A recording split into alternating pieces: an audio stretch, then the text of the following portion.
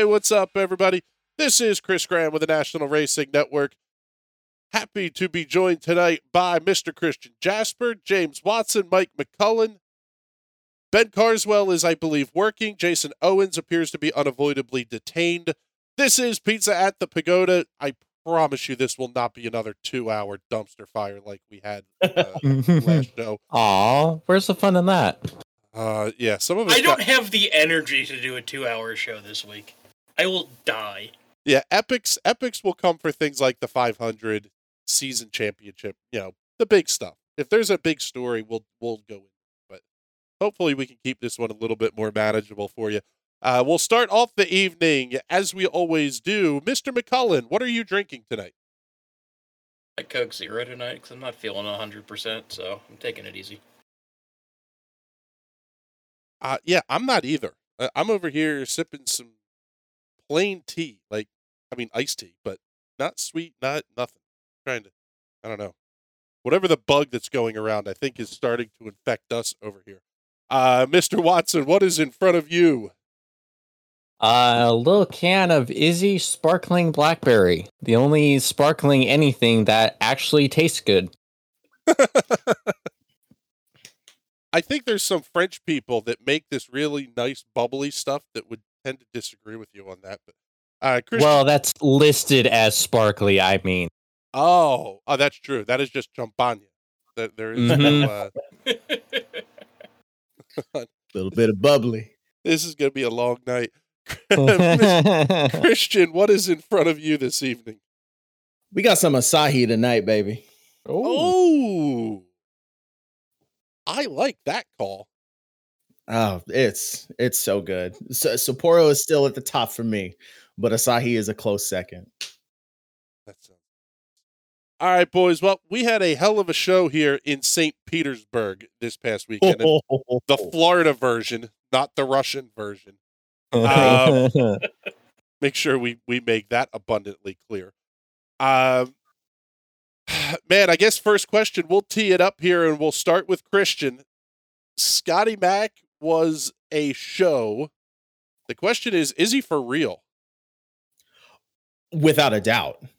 I feel like last year I feel like he was lauded to be maybe a championship favorite, but it was also like last year was pretty much his rookie year, I feel like. But I mean, he's getting comfortable with the car.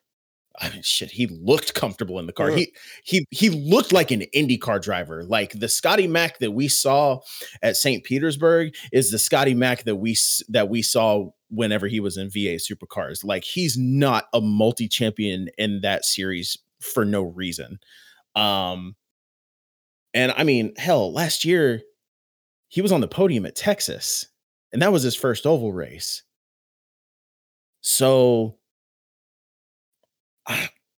I don't usually like trying to call some championship calls, especially after the first race, but damn if that wasn't a strong performance. My goodness. Are we going to do this 2 years in a row? Look. St. Petersburg is not a course to sneeze at. We know that. Any road course is like that. Scott McLaughlin, my God, like literally just look at any Bathurst qualifying that he's done there and any Bathurst race, really any race that he's been in supercars. Scotty Mack in the shell car. Scotty Mack in the Scotty Mack's impressive. Go ahead, Mike. Yeah, if you even go back to his time at Gary Rogers in the Volvo, he was something then. That's what got him signed with DJR Team Penske. And where he had his championship run. Man, it's a 3-time championship back to back to back. And his first year at DJR Team Penske, he was second in the championship. He's the guy is a premier talent, no doubt. I mean, I'm looking at his racing record, and he's raced one open wheel car in his career, a Formula Ford in 2010. That is it. Everything else has been in preparation for V8 Supercars. So for him to come in to the series last year from a very different car, very different environment, to an open wheel environment where he's never raced an open wheeler in any competitive sense since 2010, and to pick up the car and do as well as he did last year, I think we all had the expectation, right, is that he came in riding a three-peat championship with supercars. Nobody could touch him off an unbelievable performance at Bathurst in 2020. And well, last year when he was with Penske, I mean, it was mediocre at best. Like I'm gonna be honest. Like it was like, okay. I mean, he was a rookie to the car. He was new to the car. He didn't look like Jimmy Johnson, but he like it was more like, okay, he's in the field. Sometimes he's in the fray, sometimes not. More often he wasn't. At the beginning of the year, this weekend, oh my God, it was like, is the Scotty Mac that we watched in supercars. That is the Scott McLaughlin that got him signed with Penske. Exactly. And it just kind of trailed off because it's like he was at the front sometimes, but like St. Petersburg was like, okay, damn, he just qualified on pole. Okay, damn, he's staying in the lead. Okay, damn, he's pulling a gap and he's maintaining it. Okay, damn, how's he making these tires last as long as they are? Like, to be honest, it was kind of nuts seeing him do what he could do with that car. Like it looked easy. Yeah, like he made it look easy. And that was the season opener.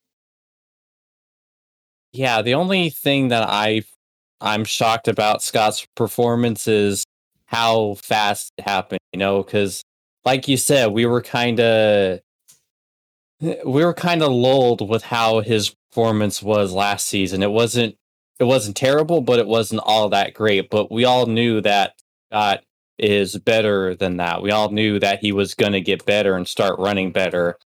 Okay, now we're not surprised that he did. I just go on. The question that I was just going to pose to you is, in our preseason show, we asked the question, and remember, we are #experts.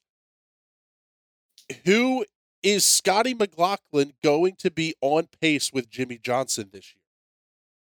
This is not something that was Scotty went from regularly 5th to 10th and now is up towards the podium and winning races. McLaughlin was nowhere to be found last year.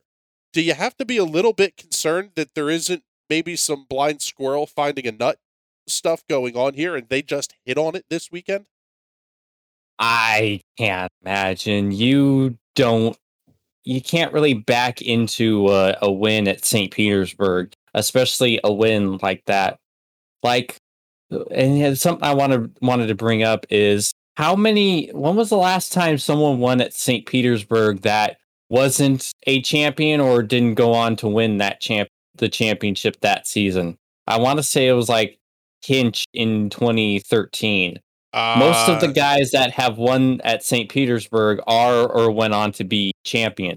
It's not a track that you really back into. You luck in. You have to make your own luck. And especially with how dominant Scott was on Sunday, it's not something I've seen enough to know that it's not a fluke. He may not be an outright contender, but we're going to see him up at the front a hell of a lot more this season.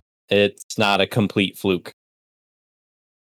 If you go back over the race history, Colton Herta won last year.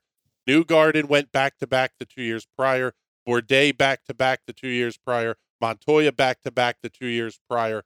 But you look at the list of people that have won at St. Pete. Paul Tracy, Dan Weldon, Elio, Will Power, Dario Franchitti, and then obviously Montoya, Bourdais, Newgarden. This is a place that champions win. I'm not saying he necessarily backed into the race win. I'm just asking, did that team, that driver engineering staff combo hit on something unique this weekend? And are we going to see them come back to earth a little? Because my take on it was, like Christian said, all weekend you went, damn, where'd he come from? Damn, holy cow. It seemed like every time you looked, you were I don't want to say surprised, but it was, okay, they're continuing to do this. There was no letdown that entire race weekend. Yep. But that's not necessarily true of the entire Team Penske organization. Second best of the cars was, let me see, Joseph Newgarden finishing 16th, and Power obviously in third. The team was pretty good, but you still had a little bit of out to lunch there too. Yeah, the finish is kind of concerning. And I think we had talked about it last week that if Newgarden doesn't start putting together either a championship or a 500 win, he's going to be looking for a new ride, because that's just not what Roger expects out of his drivers. And I will say that Will Power finishing third is... I mean, he should have been contending for the lead, and I think we're going to talk about this. He was right up there, too. So I think Scotty and Will, their teams were clicking on all cylinders. I don't know what happened to Newgarden. I don't know if we saw any quotes out of Penske saying, kind of explaining it away.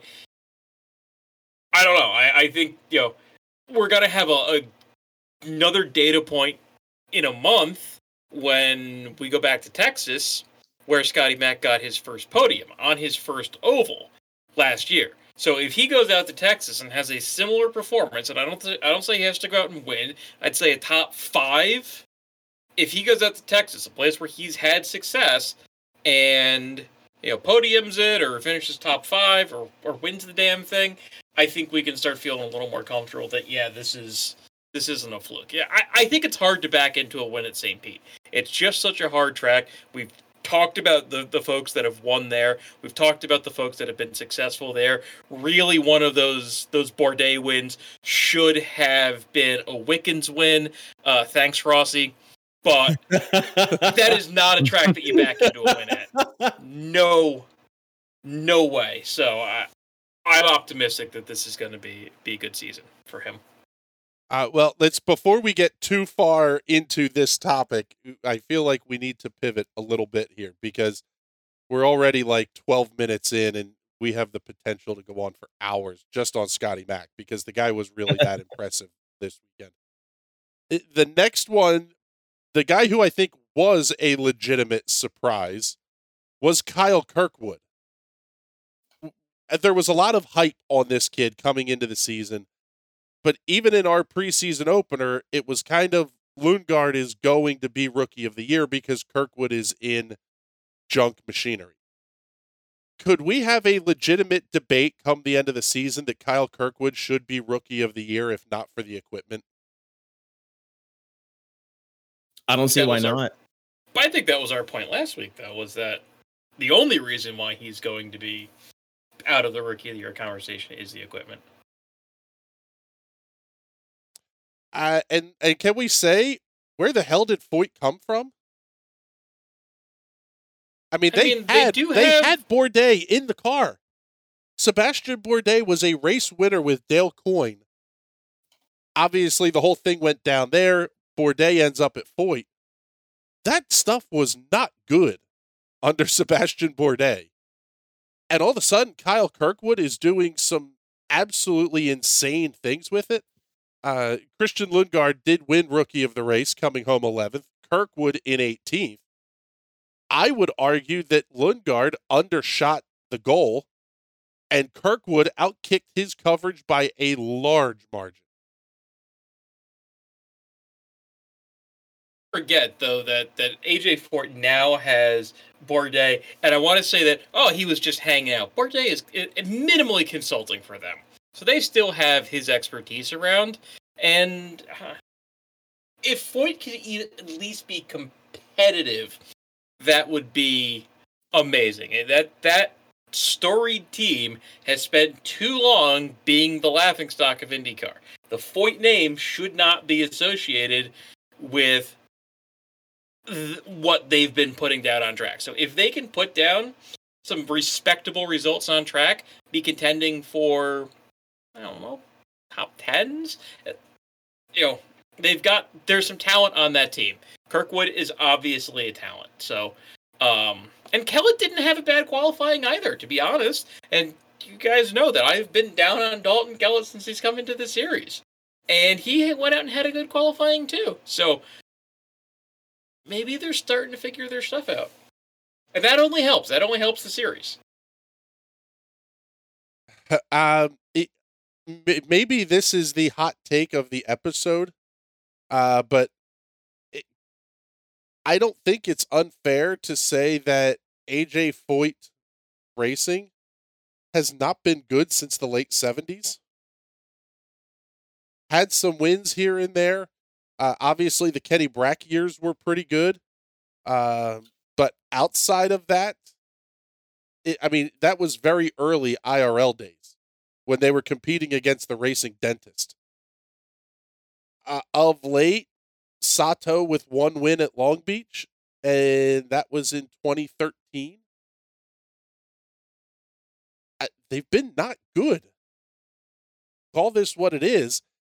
It would be more surprising to me to see Foyt do things exceptional this season. And when I say exceptional, I mean regular top 10s.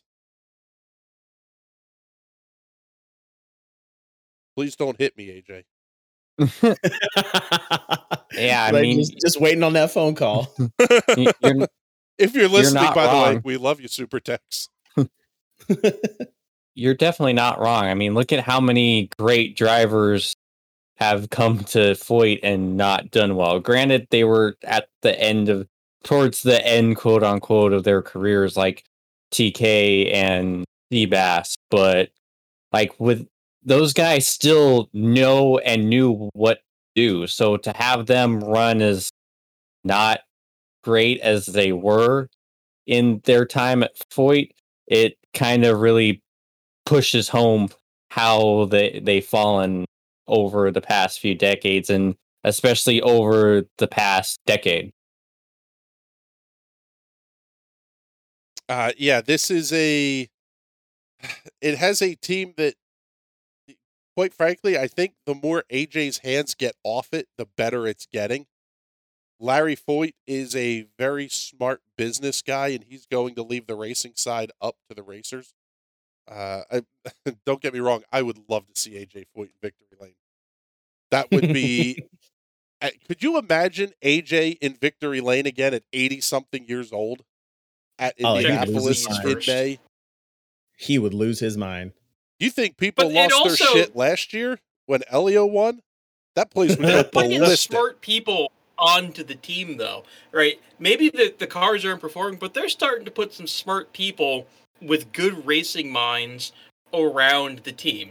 So we know that Bourdais been hanging out with the team, just visiting because it's around the corner from his house in St. Pete. But I'm sure that they're picking his brain. They've got J.R. Hildebrand, who's been associated with the team. He's not a dumb guy. You've got Charlie Kimball, who's associated with the team, and he turned down Stanford to race. And his father is a legendary car designer. So there's some smart people that are being associated with Foyt. They might not have the racing talent yet, but they're starting to put some smart engineers on the team and around the team who might be able to say, hey, the way that we're doing this damper program is wrong. Here's some ideas. And you've got guys who have been with other programs outside of Foyt. So there's also some knowledge there from other drivers as well that have been outside of Foyt. So I think it's something to watch, right? We know that I've just completely blanked on his name. This is unbelievable. We know that Kirkwood is a talent. We know that he's a smart guy. We know that he looked this weekend in a car he'd never driven before outside of a test like a seasoned professional. So I think they've got smart people around the team. They've got a good guy in the cockpit of one of their cars. I don't know. They could. It's promising. It's more promising than they've been. And continuing on the rookies here, can we say significantly more promising than David Malukas, Devlin DeFrancesco? And I hate to throw Tatiana Calderon in that list, but I guess you sort of have to. For the first time ever, we saw a command blue flag issued, and it was issued more than once to Tatiana. And other drivers got it as well, but her name kept coming up on the Command Blue list. It really kind of does feel like we have a 2-horse race here if Kirkwood can keep the machinery together, or do we just see a walk-off from Lundgaard? I mean, I don't know why you're lumping DeFrancesco in. I mean, he was up at the front towards the end of the race. He was right there involved with the battle. Like, what more could you ask from a rookie? He was racing Will Power. Well, oh no. Looking at the time down, Devlin DeFrancesco, 1 minute 2.8613 seconds. However, he was the last car in the lead lap, finishing ahead of Jimmy Johnson. He fought to stay on that lead lap. Yes, he did. He earned every bit of those 1 minute and 2 seconds extra on the racetrack. Hey, lead lap. Yes. All right, moving on here to question number 3 of the night. By the way, thank you to Ben Carswell for giving us the prep material for the show here. Check out his columns at nationalracingnetwork.com. Have Arrow McLaren Schmidt Peterson or Rahal Letterman Lanigan shown anything negative or positive? No. I don't know. This is another one of those things where I don't feel as bad as holding back because it's the first, or I think I have that reversed. Like I feel like I do need to hold back a little bit on that one because it's the first race and because they're like, I guess they're a veteran team. Yeah, like that's, again, like we said before, St. Petersburg is not a track to sneeze at. Any city courses like that. With Arrow McLaren, I feel like sometimes they're a little bit of a wild card. Because like sometimes we'll see them at the front, and then sometimes we'll see them in the back. But at the same time, I mean, this is IndyCar. Well, we'll see that. We'll see that with just about every other team. But with Arrow McLaren, I feel like they're. I don't necessarily mean this in a bad way. Like they're consistently inconsistent, but they're usually closer towards the front.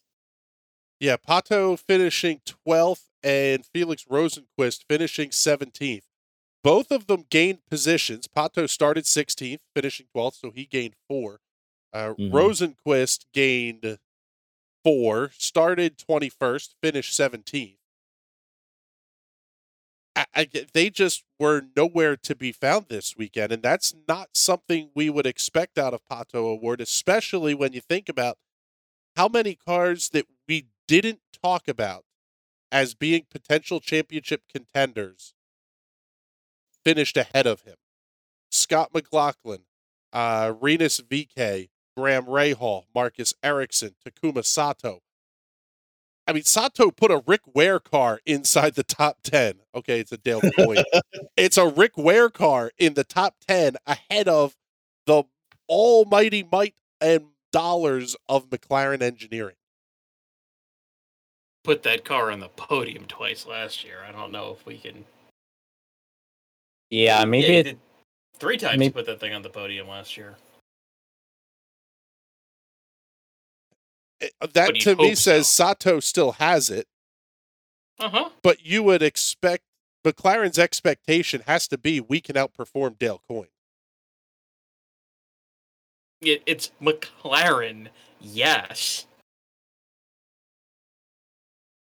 I mean, see where. So Pato finished St. Pete last year 19th, and Rosenqvist finished 12th. So I don't know if there's anything to read into it just yet because they apparently just suck there.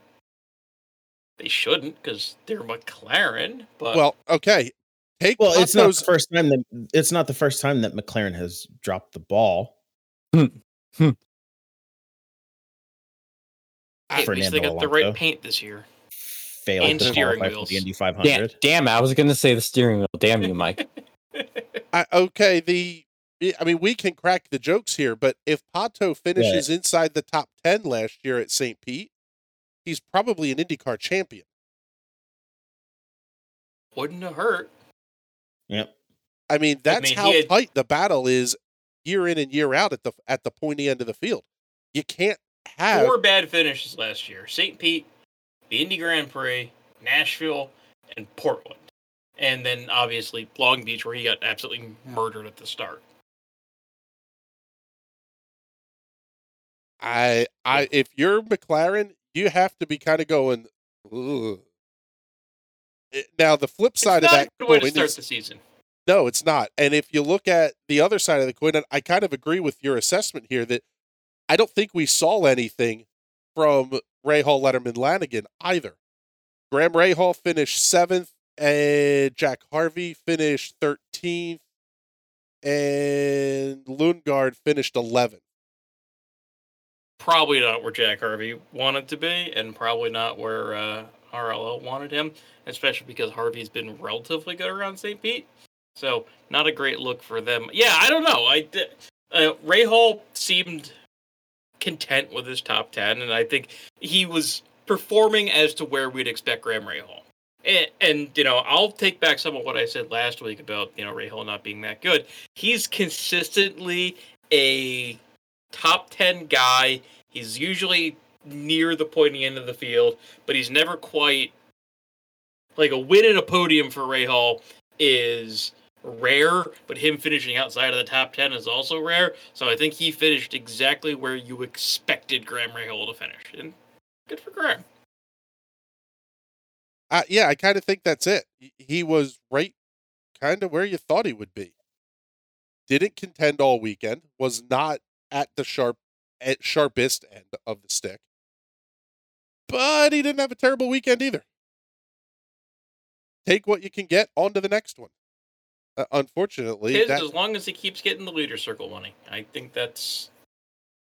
Yeah, I don't think you have to worry about that with Graham. Yeah, and contend at the 500. Do Graham Rahal things at the 500. Yeah, just as long as the pit crew doesn't do Rahal Letterman pit crew things.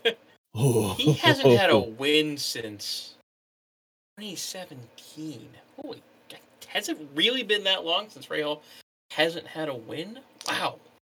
Yeah. And he has what? Which is kind of crazy because of how consistent he is finishing in the top 10. He could, I feel like this also does kind of speak to how competitive IndyCar is. Like, he's consistently in the top 10, but we don't always see him win. But with him consistently finishing in the top 10 like he does, if he was able to finish higher, more consistently, like with that consistency, my God,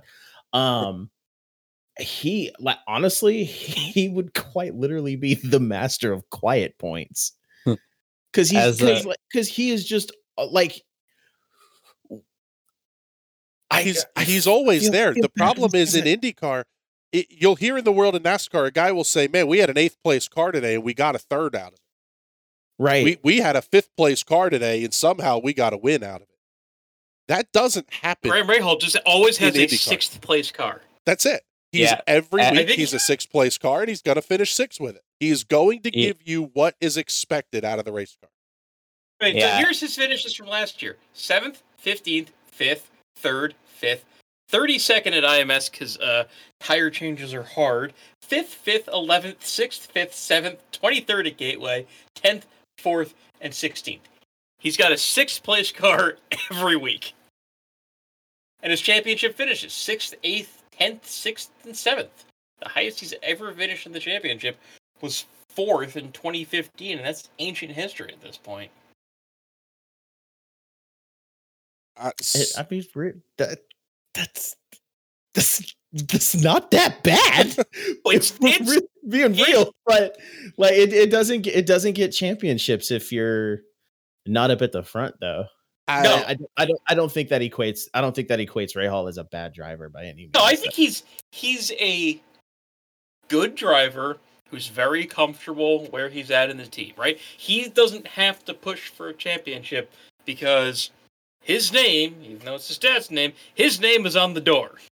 He doesn't have to push for a championship unless Bobby's like, hey, you got to start pushing for championships. And I don't think that pressure's on him. I think he's a competitive guy, but he's a good, serviceable driver who's going to go out there and get points for the team. If you look at the football world, he is a game manager quarterback. He is never going to do something all world. Oh my God, look at what Graham Rahal just did. And at the same time, he's also not going to be the guy that will throw an interception at the 1 yard line with 4 seconds left in the Super Bowl. In my neck of the woods, we call that the Jimmy Garoppolo. I was going to make a baseball analogy that he's that left fielder who hits 280, maybe a little under 300 every year. He's got decent power. He can draw some walks, and he'll occasionally make a flashy play to bring a home run back at the wall. And that's the kind of guy you need on a team, right? That's the kind of guy you need on your baseball team. He's the kind of driver who's fine for his ass. He's going to have a very long career until he decides he's going to hang it up. So, he started the season in 7th last year. He started the season with 7th this year. He's Mr. Consistency. And quite frankly, I think if some of the execution mistakes go away, you could see 3rd, 4th, 5th in the championship for Graham Rahal. Speaking of execution mistakes, is Andretti an actual dumpster fire at this point? If you ask Christian Rasmussen, yes. Yes, they are. Okay, for those listeners that did not watch the Indy Lights race, summarize the day for Mr. Rasmussen. Mr. Rasmussen had a guaranteed win until he ran out of the most important thing a race car tends to need: fuel, with a lap and a half to go. It wasn't even close. How? It wasn't even close. Oh. No, it wasn't. He didn't sputter at the line or on the last lap. A lap and a half, they ran him out of fuel. That, honest to God, has the feeling of, I forget, may have been a joint NASA European Space Agency mission that we crashed a probe into Mars because we do our math in imperial and they do it in metric, and one side forgot to do the conversion at some point. I don't know how you screw that up. I'm floored. It's not like you have pit stops to deal with. Just fill the damn thing with fuel. It's not like they're trying to run a fuel strategy. It's amazing, how they screwed that up, and his teammate wins the damn thing. Matty Brabham wins at an IndyCar weekend with being in a stadium super truck. Yeah. But now, okay, bringing it back to IndyCar, Colton Herta's first pit stop was not good. Rossi's strategy, I don't know what the hell was going on with Rossi. I mean, granted, I think at one point we thought during our watch along that hey, this makes sense. And then as we thought about it more and the alcohol wore off a little bit, we went, no, this makes absolutely no sense. And if we're saying that this makes no sense, what the hell were they thinking? Yeah, and they couldn't even not play grab ass with each other, with Grosjean and Sato having their issue. Ben in the notes calls it clumsy. That's a nice way of putting it. It might be too early to say they're a dumpster fire. But there's smoke and there's smolder at this point. Yeah, it was not good. It was a bit of a mess. I'm not gonna lie. I kind of feel bad for them because they're not a. I mean, they are a competitive team. It's just, man. All of this is they had 2 guys finish 4th and 5th. So for as bad of a weekend that they had, Herta finishes 4th, Grosjean finishes 5th, and then Rossi finishes. Hang on, I'm still scrolling. Hold on, we'll get there. 20th, right in front of Connor Daly. And yes, a lap down, because he finished on the lead lap. Barely. barely in front of DeFrancesco. However, And there's the other Andretti guy. Rossi got beat on the day by Callum Ilott, who was nowhere to be found all weekend, Kirkwood, Rosenquist, the Meyer Shank cars. That was a bad weekend. I judging, know what they were thinking with Rossi. As never as I want to shill for another podcast, I cannot wait to listen to Off Track this week.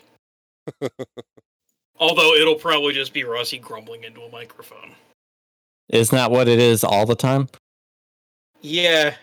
It's not a good look for Andretti and IndyCar when you've got one of your top guys just bitching about the series on a weekly basis. You have quite literally the eyes of the world are looking at Andretti right now. He is full gung-ho. We are going into Formula One. And that's the show that you're going to put on? I can understand it if you say, hey, this is competitive, this is deep, 3 cars in the top 10, blah, blah, blah. This was a calamity of mistakes. Every type of mistake you can possibly make on a race weekend, Andretti did it. That doesn't look good to the power brokers of Formula One. Oh, you're absolutely right. Well, so where does this... Who fixes this for Andretti?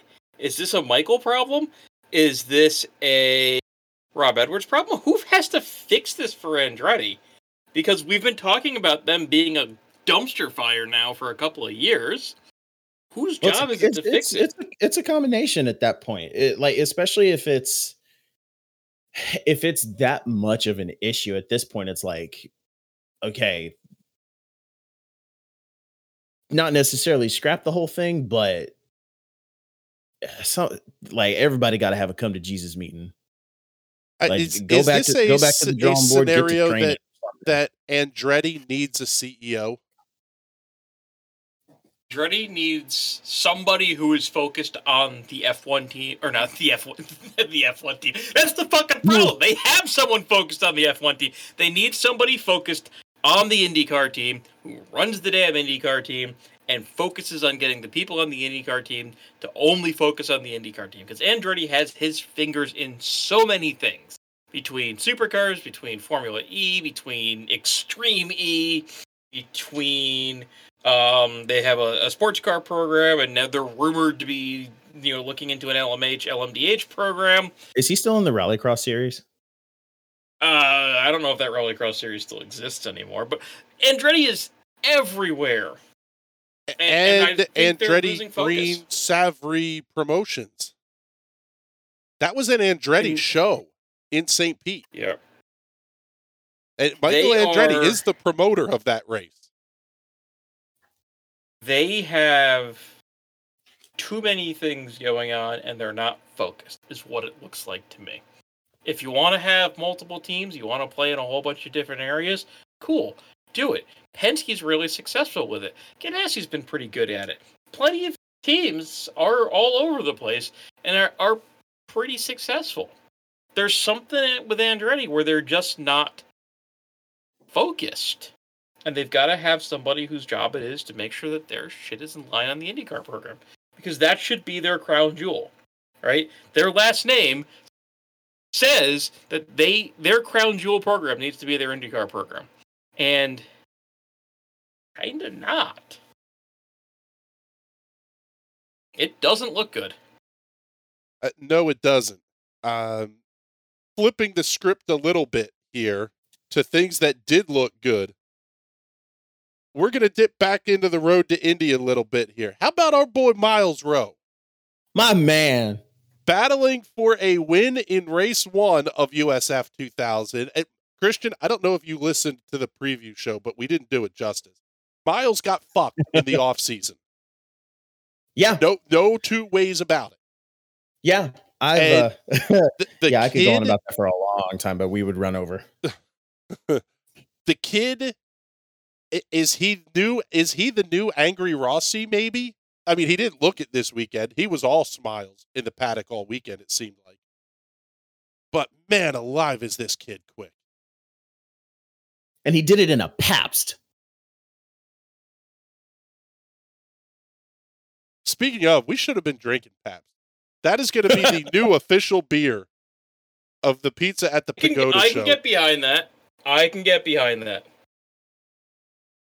Support Man Miles. I'm glad he was behind that. I'm glad he was able to pull out such a performance like that too at St. Pete, because I remember when we were talking with him about what his favorite tracks were, and he was like, "Yeah, St. Pete is that one." It's like, bro, like he was IndyCar beyond impressive. I can't because. We'll have to save it for another time or an offshoot, because if I do this and I start, I won't stop. Get this dude sponsors.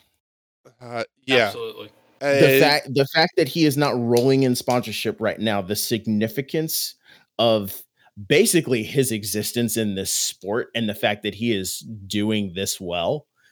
He got a win last year in the rain.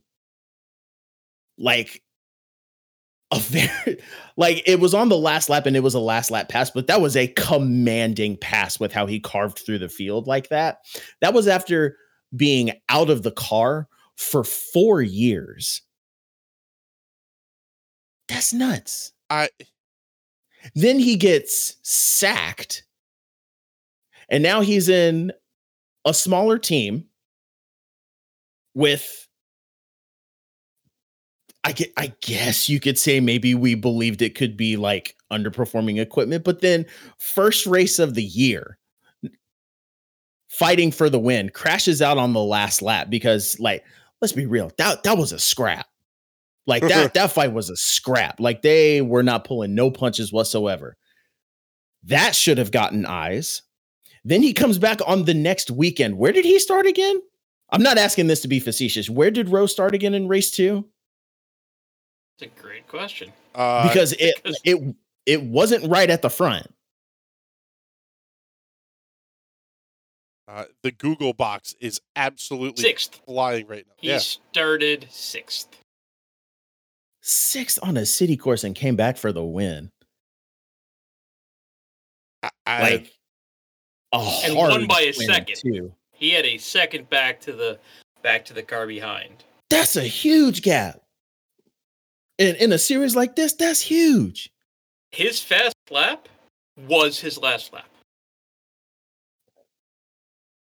He had, if I'm not right, Miles Rowe a check, bro. I wish I had the money to write him a check. He set the fastest lap of the race on the last lap of the race. Sponsors give this kid, give this dude money. He needs to race. He needs to race. He is hopefully thriving. In the next 2 months, because there's that long before the next event, he can go and scrape up some money to run the rest of the season because he needs to. He does. He needs it. He deserves it. He really should be having eyes on him. He should have had a lot more eyes on him after that win in New Jersey.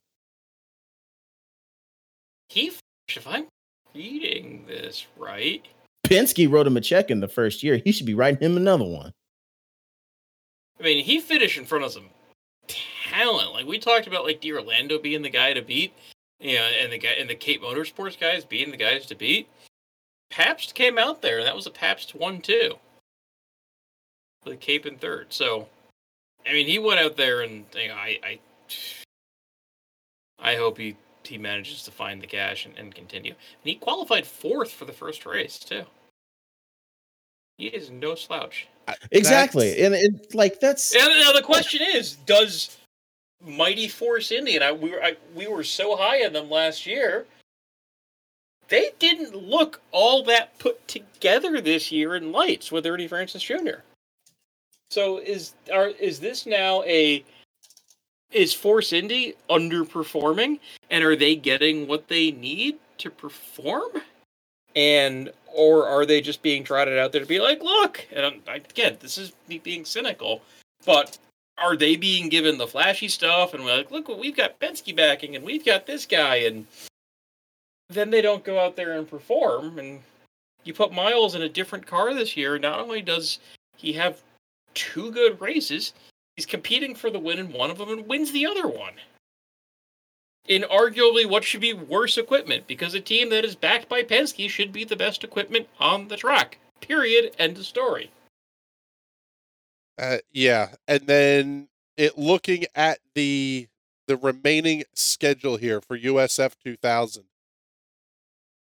I know that this is there was some off-season upheaval, I should say, with Indy Lights going under the IndyCar banner. Now USF 2000 is the top of the road to Indy. There's all that stuff that happened. But after rounds 1 and 2 in St. Pete, we do not see USF 2000 or Indy Pro 2000 until Barber. In an 18-round championship, they will be through 8 of those rounds by Memorial Day weekend.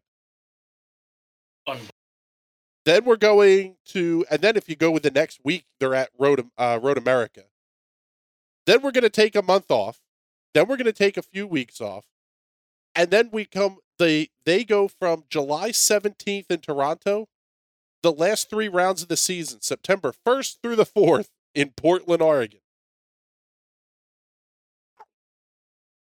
How do we not have these kids on track somewhere? I understand New Jersey Motorsports Park probably is a bit of a haul, and quite frankly, I think they did it because it was cheap, relatively speaking, to rent that facility.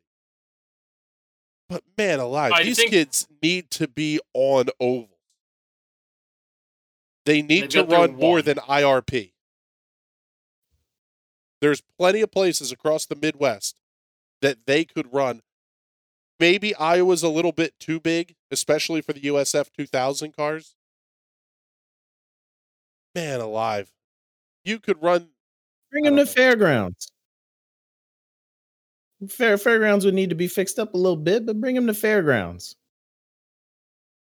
There is, with it being, a low power car, it's not going to be a great race car at a lot of ovals, probably anything bigger than IRP. But yeah, they've got to get their hands on a couple more ovals here because that's not. I'll tell you what, not great. Road to Indy at Fairgrounds, Nashville weekend.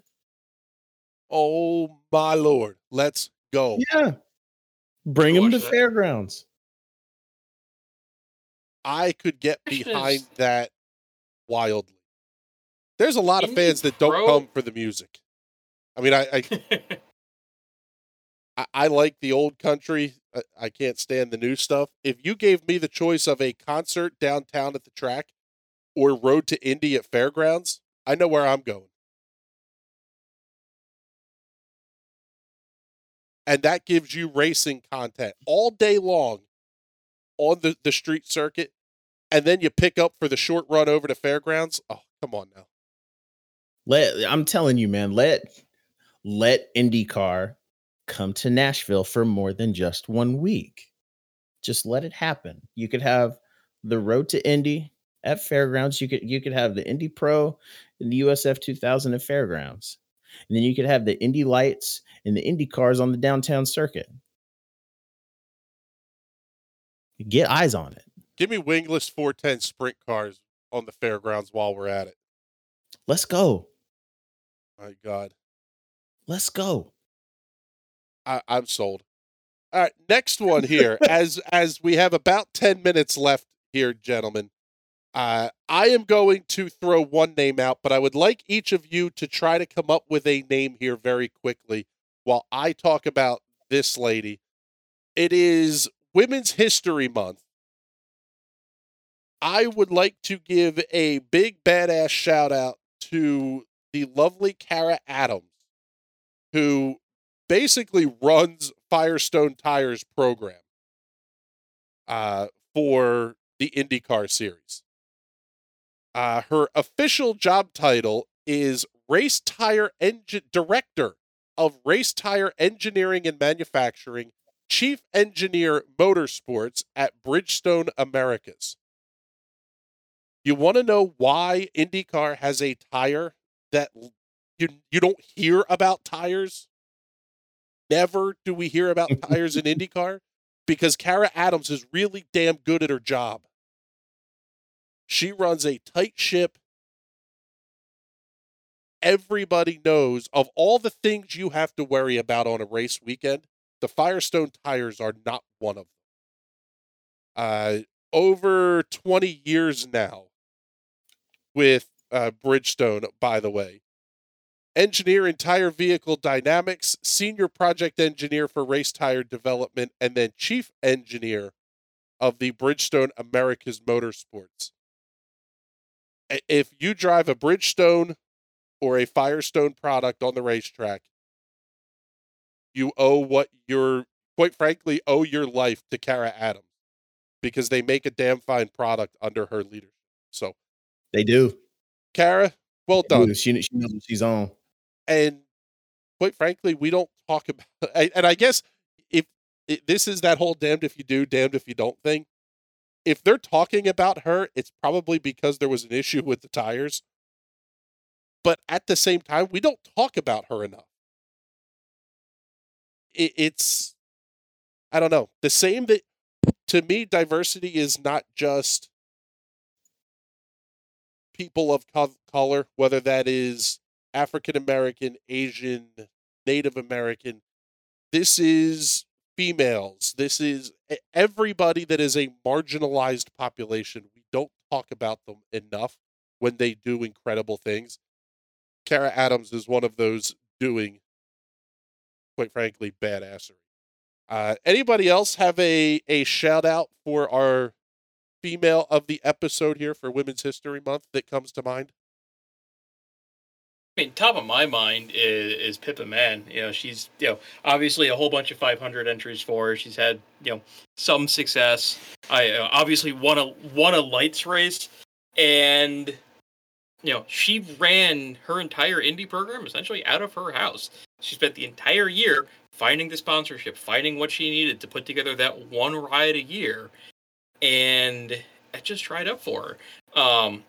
But if you follow her on social media, she's getting really active in the sports car world. I think she's a car owner now. She might even own a team in the sports car world. I think she's got I want to say either a BMW M2 or Cayman GT4, but she's getting more in the sports car world, and she's one of those drivers that when we talked about IndyCar having so many women in the field, she was one of them, and then just nothing, right? And she had that that heartbreak a couple of years ago where she didn't or she missed out on bump day, and then puts it in the field. Not only to put it in the field the year after, but put it in the field and skipped out on bump day too, which was incredible. And it was, and then she went on to have her best finish of the 500. So certainly Pippa is one of those names that has been synonymous with IndyCar and success, and it's good to see her still in the racing world, and I wish she was still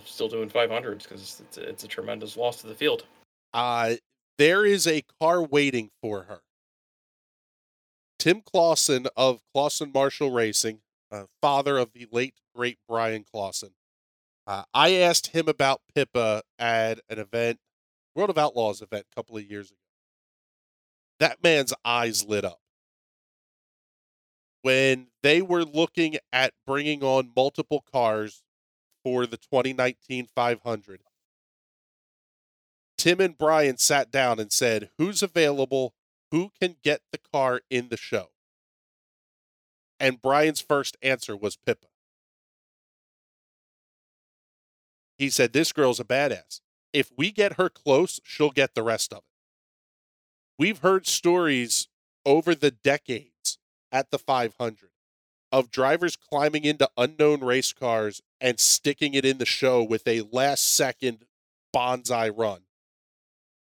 Pippa Mann has about some of the biggest balls of any of those guys that have ever done that. She is a racer's racer, and it's a travesty that she's not at the 500. Absolutely. I have two of her diecasts, and the funny thing is that when you buy a diecast from Pippa, you're buying it from a web store that she set up herself, and then she packages and ships them from her garage. Yeah. She is a one-woman show, and it is nuts to see her be as successful as she's been with, minimal backing. Driver coaching, motivational speaking, you name it. If it almost feels like most of Pippa's life is a side hustle. It's give her a follow on Instagram. It's a hustle. It is incredible to see how hard she works. And give her a follow on Instagram. She's always at a track. She's always on a plane. She's always somewhere, either coaching, doing her driver coaching. I think she coaches her Lucas Oil School of Racing. She's got, sports car team. Like I said, she is in everything, and it's awesome to say. But God, she needs to be back at the 500. Yes, she does. Anybody else that come to mind here, gentlemen? At least off the top of your heads. I feel bad for springing this one on you, kind of. Unknowingly. Absolutely. It's probably going to sound like a little bit of a cop out, but it's honestly something I feel very strongly about. The entirety of the W series, and specifically Catherine Muir, who runs it, that series exists because, like you said, Chris, the diversity in any sort of auto racing is incredibly lacking. Like, I know this isn't IndyCar focused, but it's auto racing all encompassing. The W series exists because there was not enough representation of women in autosport that anyone had ever seen. And to have a whole series that is only women drivers and focused on only women racing, and to have it last as long as it has and continue to thrive is fantastic. It's a lot of folks talk about like the skill gap. Oh, it's not that great. Or they're in F3 cars. It's like, that doesn't matter. It's the fact that we actually have a series that's like this. It should not be an endpoint series. And it started to be a stepping stone for women to get into Formula One, or to at least get into other forms of racing. I think it's fantastic. It's fantastic. It's fantastic. Every race is history making. I feel like, not everything has to be grandiose. Not everything has to be like the Indy 500, but to have a series that's like this to continue to thrive in the way that it does, I feel like it needs more attention, and having it be on the same card as Formula One, I feel like that definitely helps. And the exposure's huge. Absolutely. It absolutely is. It's funny. I take the contrarian viewpoint on the W series, and a lot of my thought process on it comes from hearing Pippa Mann speak about it. Instead of spending $20-25 million a year to shuttle F3 cars around in special wrap jobs, let's put that $20 million behind 2, 3, 4 female drivers and put them in elite machinery. For the very reason that Christian, you just mentioned, this is designed to be a stepping stone series. Jamie Chadwick has won back-to-back W Series championships and said, I'm not coming back. I've done what I need to do here. I am going upwards. And in the last week or so, it's come out that Jamie Chadwick is coming back to the W Series because she can't find a ride anywhere. And that's bad. That, I feel like that says more about the teams that are not hiring her that she has reached out to than the W Series itself. No, I don't. I don't disagree with that. Because it just makes the statement of the W Series. It just puts it in bold at that point, because it's like, yeah, like Jamie Chadwick has won 2 series. Like, she has won 2 championships in the W Series, and she's like, okay, cool, I'm going to go and find something else. And then she has to come back because no one else is taking her. That's the point of this series. quite frankly, it's the same. It's got to be that stepping stone into something else. The promise of the W Series is to say, hey, we're going to take all these women drivers, spotlight them, give them exposure to get them to that next level. And it's not delivering on that yet. And I think Jamie Chadwick was the biggest hope. And it's got to get there. And it's don't get me going, because that's Well, I was just going to say this is the aggravating part is not even the beginning of it, because they're talking about selling this as an exposure thing. Do you guys happen to know where the W Series is broadcast here in the great United States of America? It's being broadcast in the United States? Yes, it is. And that answers that question. It is on beIN Sports Extra. Unless you have the absolute top tier of sports cable programming, and even then, you probably don't get it. What was beIN? I've heard of bwin. I met some of their developers from Belgium, but there's our problem right there. There is no selling it. There is no development.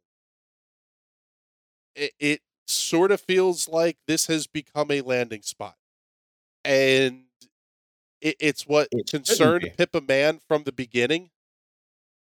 When the other part of it that I heard, all I needed to hear was when I heard that Carmen Jorda was very much in favor of this. Again, a girl who got where she was because of looks and money and not talent. I don't know. I thought we were going to see some pretty cool things from Abby Eaton. And then she got her ass kicked by a sausage curb. Yes, but she was also kind of Stig number 3, I guess you would call her, on the Grand Tour. When Hammond, Clarkson, and May went to Amazon, they picked Abby Eaton to drive the cars. The girl's a talent. And the fact that she's stuck in the W Series, and there's a lot of women who said, I won't race in it. Christina Nielsen said no. Catherine Legg said no. Fleur said no, and she's a badass. That's the frustrating part for me. For most people, when you fly through the air into a camera box and break your back, you go, "Hey, my racing career is done. That was fun." You don't dust yourself off, get surgery, and you're back in an F3 car the next year, and then find your way to Le Mans a couple of years later. She's absolutely getting screwed right now because she just signed with G-Drive to race in the ELMS, and, well, G-Drive really shouldn't be a racing team right now. Yeah, that's another show. It sounds like they're not, by the way. Things are happening very rapidly there, and that is something that we will have to discuss at some point, because the way this all plays out, there is some Russian money that is floating around, not only the IndyCar series, but also the road to Indy as well. There's a lot of Russian money floating around the racing world. That's the last week has thrown all of that into big time turmoil. But last thing we got to do before we get out of here, we need to recap our picks. I could have put this off, boys. I could have said, "Oh no, we didn't do picks at St. Pete." Ooh. I am here. Please do. Let's talk about it. I want to talk about our picks. I am here to take my comeuppance from you. Looking back at the picks 1 week ago, Ben Carswell selected Roman Grosjean to be your race winner. Good run for him. He came home in the 5th position, earning Ben 30 points. Christian was not here. He did not make a pick, so he's going to be sitting on a goose egg. James, we can just ignore. Yes, Will Power finished 3rd. We get it. Okay, next. No, let me flex on these haters. Go ahead. Will heard y'all was talking shit. Yeah. And I can't believe my poor Rossi pick ended up working. That was the scrawniest white guy flex I have ever heard. Holy shit. Have you seen my arms? I have no muscles to flex. Of course it is. I'm pretty sure they carried your ass around Daytona for the Rolex, but that'll be another.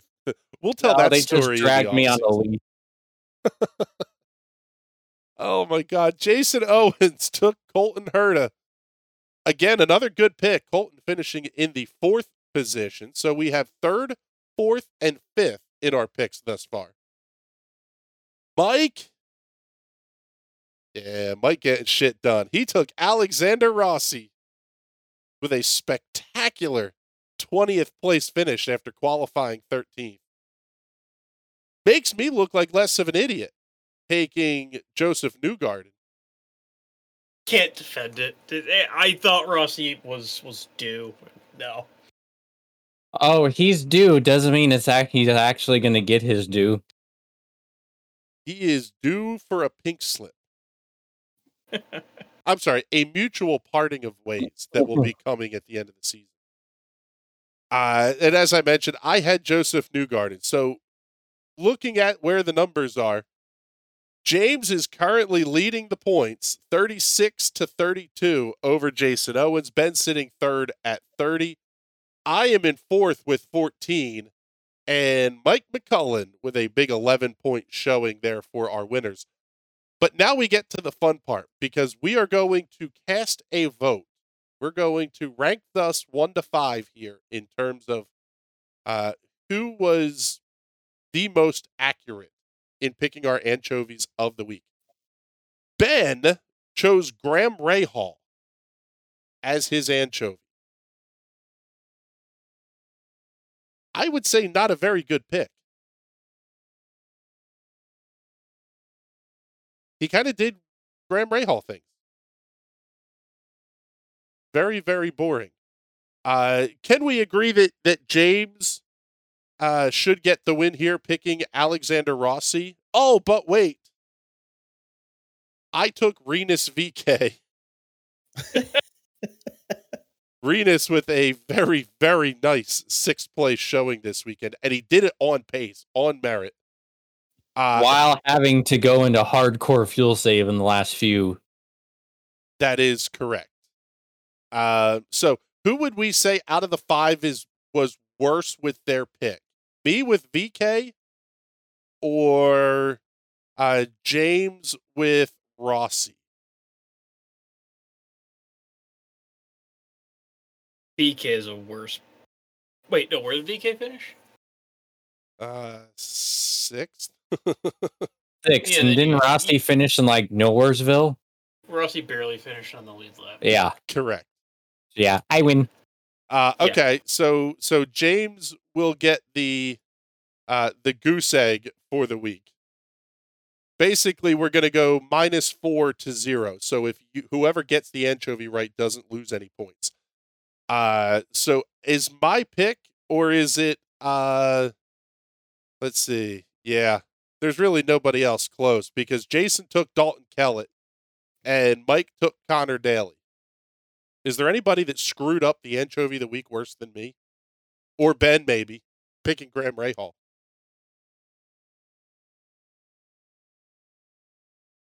But Rahal performed exactly what Rahal's supposed to perform. So, yeah, I think... But, yeah, I think you... I don't know. I think it's a tie. I think you both screwed up. Okay. I will take the -4.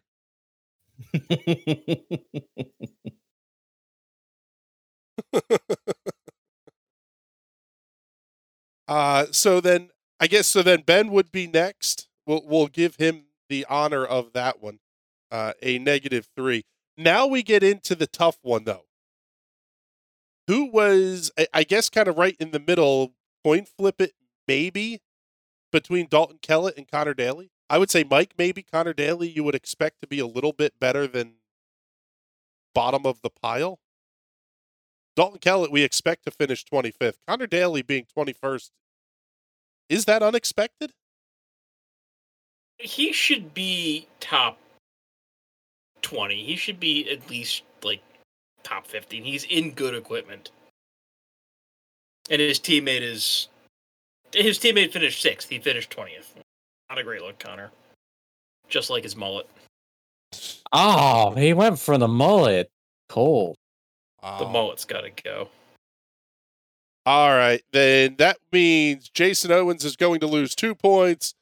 Mike loses 1. That extends the point lead for James Watson. 36-30 over Jason Owens. Ben Carswell third at 27. Mike McCullen and I on 10 points apiece after the weekend. Oh, where would 10 points put us in the real world here? That would be a very solid 20th place finish. Sounds about right for me. Yeah, we're good. All right, so with that, we will be back in a couple of weeks here with our picks for Texas, but the show will be back next week. We will be talking all the other storylines that IndyCar brings up here over the next couple of weeks. We will talk the impact of the loss of Russian money, along with other things, but hopefully everybody enjoyed the watch-along show. We'll be back with that one for Texas. And until then, it is time to get the hell out of here. For Christian Jasper, James Watson, and Mike McCullen, my name's Chris Graham. We will talk to you all soon. See you later, everybody.